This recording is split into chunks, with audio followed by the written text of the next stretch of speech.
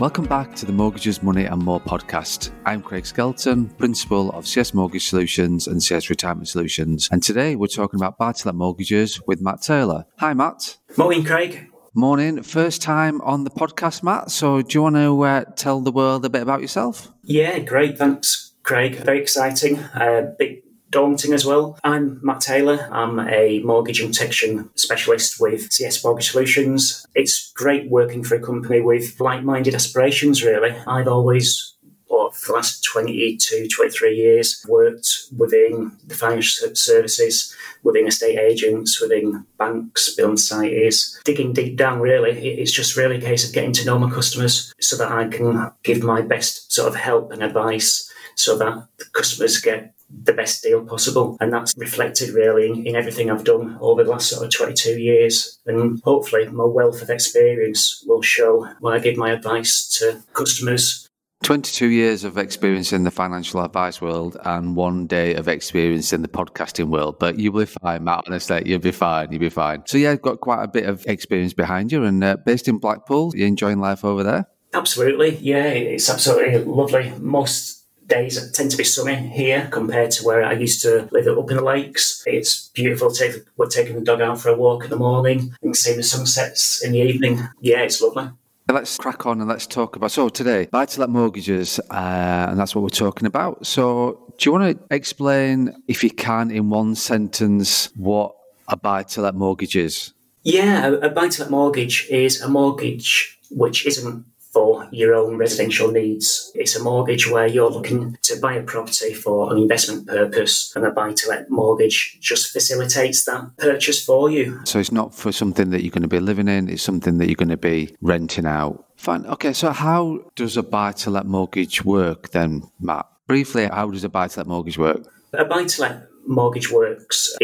The property is assessed on rental income, so very much different from a normal residential mortgage where maybe a lender assesses each borrower's sort of income and go through affordability checks. So a buy-to-let mortgage works quite different. It's assessed really based upon the rental income of the property that the clients are looking to buy. And there's a little bit of a formula and a calculation within that, which is perfecting a way for coming to a specialist like myself or one of the team. And we can sort of talk you through whether that property will meet the sort of guidelines for the different sort of lenders, and that will sort of facilitate in giving you that particular buy-to-let mortgage.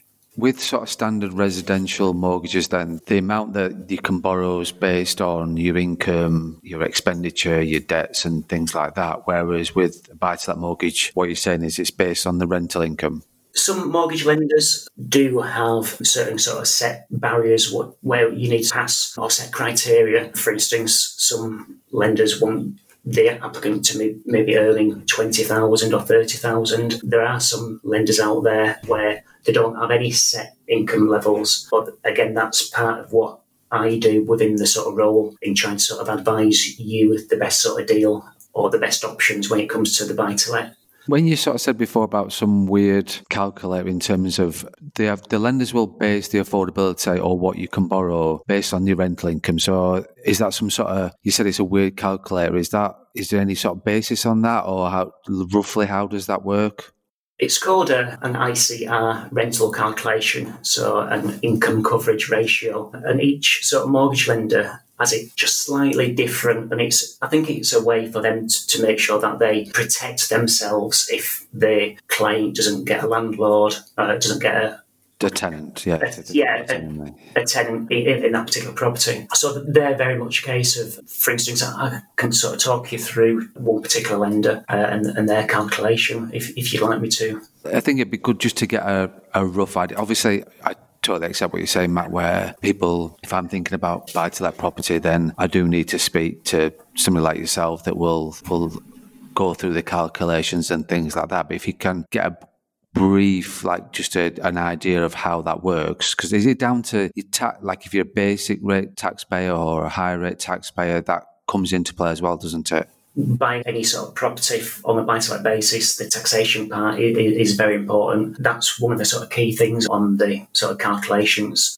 Okay, yeah, Matt, if you've got a sort of quick calculation to hand, that would be useful. Like I say, I know it's important that somebody sits down with somebody like yourself and goes into a bit more detail, because you will look at all the lenders and each lender has a different calculation. But if you could just explain like a typical one, that would be great. Yeah, absolutely, Craig. For instance, the NatWest, they have a stress test, which is at 5.5%. On a property, which is a loan size of 80,000 and it's a purchase price of say 125,000, so the loan to value with that is about 75%. With NatWest, they'd be looking for a potential rent required of around sort of £367. I think based upon one of my clients, what I've done recently, and that was a quite similar scenario. I think he was expecting a rent of about $550. It just sort of gives you a little bit of an idea of what rents you may need depending on the deposit and the mortgage amount needed for each different particular lender. Fine. Okay, yeah, so it's important that it stacks up from a rental point of view. It's not only just about getting the property and getting the property at the right price, it's making sure that the rental of that particular property stacks up as well. So, no, that gives us a good idea, Matt, to be fair. So, thanks very much for that. You sort of said something before about clients' income. So, with buy-to-lets, is the client's own personal income important if I was looking to buy-to-let property? It is, definitely, because I think most mortgage lenders, whether it's residential or whether it's buy-to-let, they still want to make sure that the mortgage is affordable. Just for instance, if you don't have a tenant for a set period of time, the mortgage lenders want to make sure that the mortgage is still affordable and that it still can be paid. However, different sort of lenders have different sort of set criteria. Some lenders have a very small criteria and they just want to make sure that you're working and that income is coming through the door. Other mortgage lenders, they, as I said before, they have set amounts that you must earn X amount of money before they will look at offering you a buy-to-let mortgage. That's all part of the sort of process, really, of coming to myself, because, again, all the different aspects of buy-to-let, that sort of really reflects on the sort of rental income, how it's assessed, your income details, and also the deposit that you put down. And that's where experts like myself can sort of narrow and get you the best sort of provider and the best deal for your buy-to-let mortgage. So if I'm clear from a client point of view, there are some lenders that I don't need to earn any money. There are some lenders where you can earn a little amount, and then there's some lenders where they require that you earn a certain, like you said, about 25,000. So I think it's important just to discuss with somebody like yourself where if you don't have any income and you're looking to a buy-to-let mortgage, then that's still okay. There are still lenders out there that will lend you the money. It's just obviously from a funnel point of view, it just means that there's slightly less lenders in the marketplace that look to do that. So don't be concerned if you're a first-time landlord either, because first-time landlords want to get onto that property market. Recently, I had a client who didn't own his own property, but he wanted to buy a rental property because the property he was living in was right for him and his circumstances. He wanted to buy a buy-to-let for the investment purpose for himself and his future. Ties on then to my next question, really, if I don't, you talk about first-time landlord, and we'll probably need to cover that a little bit in terms of what that actually means. So if I don't own my own property, I'm in rent at the moment, or I'm living with my parents, or living with family, and I don't own my main residence or my main home, can I still get a buy-to-let mortgage then? Absolutely. Yes, you can. And again, there's still quite a few providers out there which offer really, really good deals to facilitate that, definitely.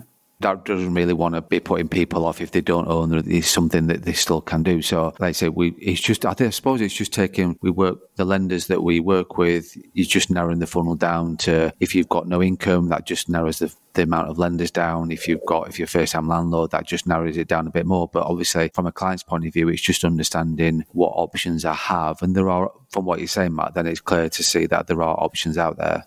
Oh, definitely. Yeah, there's a lot of options out there. We use over sort of 50 of the better-known lenders as well. We've got a lot of options and a lot of top lenders that we can sort of access to get sort of every need, really. Okay. But going back to, you sort of mentioned about that calculator before, the calculation that you did and looking at the rental income to be received. You sort of said about the deposit, you based it on 25%. Is that pretty standard, a 25% deposit for a buy-to-let?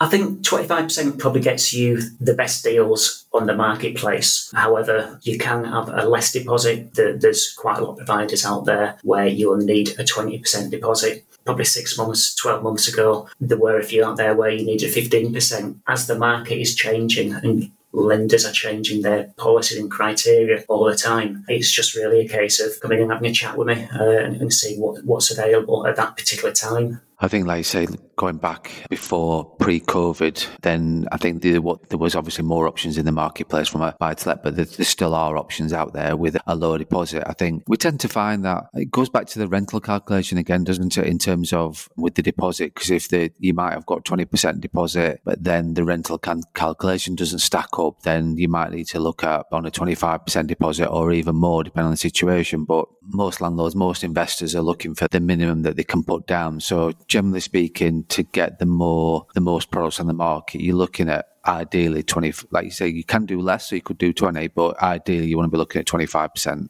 Is that fair to say, Matt? And then you've got the choice of the full marketplace.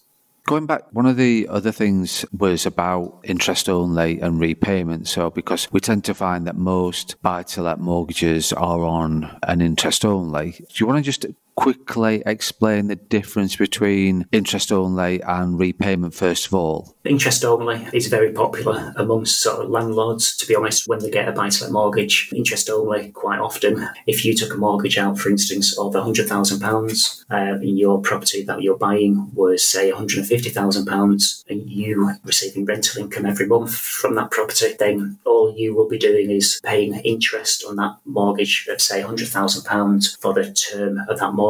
At the end of the term, you would still have £100,000 left. So what a lot of landlords tend to do is either sell the property, and then they've got whatever the property's either increased in value or decreased. Hopefully it will have increased. Many landlords tend to use that method. However, some landlords prefer to go down a capital interest basis. How that works is, say, the £100,000 mortgage from day one, set on a 25-year term. In the early years, you'll pay majority of interest with a small amount of capital. Then towards the end of the 25 years, you'll start making larger repayments to that capital. And at the end of the 25 years, then you know that the mortgage is fully repaid and there's no risk involved in if you need to sell the property, or if you're going to lose money on maybe having to sell the property to repay the loan. There are landlords, like most landlords do interest only, but there's nothing to sort of say that you can't do repayment when you're looking at buy-to-lets, to know that after the term, 25 years or whatever the case may be, then the mortgage is paid off. Or if you're doing the interest only, which is the more popular one, then you've still got the capital to pay off at the end of the term. Going back to the term bit, what is the term important? So when we're talking from a landlord's point of view, is it normally 25 years? Does it vary? It varies completely.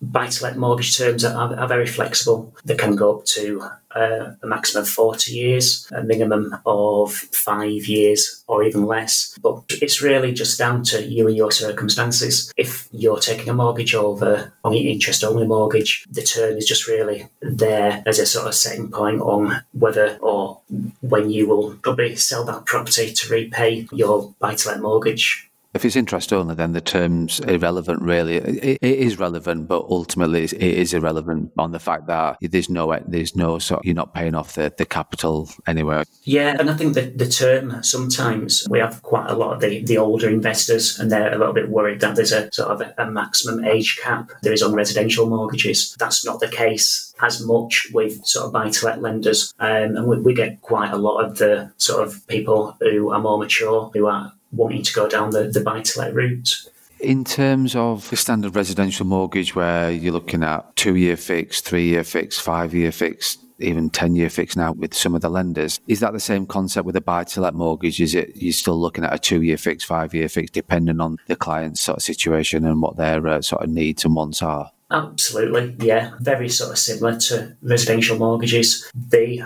rates tend to be a little bit higher than maybe a standard residential. You're probably maybe looking at maybe 0.8 sort of basis points more than a sort of standard residential mortgage. In years gone, the rates used to be substantially higher, but I think the markets have really sort of reclassified, and the products are sort of really sort of low compared to what they have been in years gone past, which is really, really competitive. Right, okay, brilliant. And is the process the same with a buy-to-let mortgage as it is a standard residential, from a point of view of you find a property, you've sort of applied for, you've got your deposit, you find your property, you apply for the mortgage, the survey's instructed, solicitors are involved. Is that pretty much a similar sort of process? Completely mirrors a normal sort of residential mortgage. One of my clients, what I had recently, they came to myself and I managed to sort of look on Rightmove because they were a first-time investor. I managed to look on Rightmove, different sort of properties which were there in their sort of price range and how much they wanted to maybe cover for rental income and how much as a deposit they wanted to receive back. So again, I can sort of help and give them ideas based upon sort of rental income, what they may receive depending on what they're looking to buy as well. Perfect. So I'm getting the message that if I'm looking at becoming even if I'm a first-time landlord or experienced landlord, the first thing I need to do is speak to somebody like yourself that can explain the process and get into a bit more detail about affordability and what rental incomes to expect, and also as well deposits and stuff like that. Absolutely. Yeah, definitely recommend that. Brilliant. Thanks for that, Matt. Is there anything else that we've not talked about in terms of that's relevant with buy-to-let mortgages? Just probably we've not really sort of touched on maybe existing landlords who have got maybe quite a lot of mortgage lenders. They have sort of set numbers of how many buy-to-lets you can own. But again, that's something what I can sort of certainly advise you on and go down the route on selecting the best sort of particular lender which will facilitate your buy-to-let needs, really. Brilliant. No, very good point, man. We haven't talked about that, which is a good point. And it goes back to the fact, again, that the best thing to do is to speak to an advisor from that point of view. So perfect. Brilliant. Matt, thank you for taking the time to be part of the podcast today. And your first one is over and done, so you can relax now and chill out a bit. And now you've done your first one, I won't be able to get you trying to stop you from being on here now. I'm sure you'll be back with more interesting topics. So yeah, thanks very much for your time today. Hopefully that wasn't too painful. No, not too bad. Yeah, looking forward to the next one. I can hear your teeth gritting from here, mate, so don't worry about that. Thanks very much for sort of stepping out your comfort zone and taking time to be part of the podcast. Next time, I guess, will be Angela Owens, and we're talking about first-time buyers. Thank you for listening.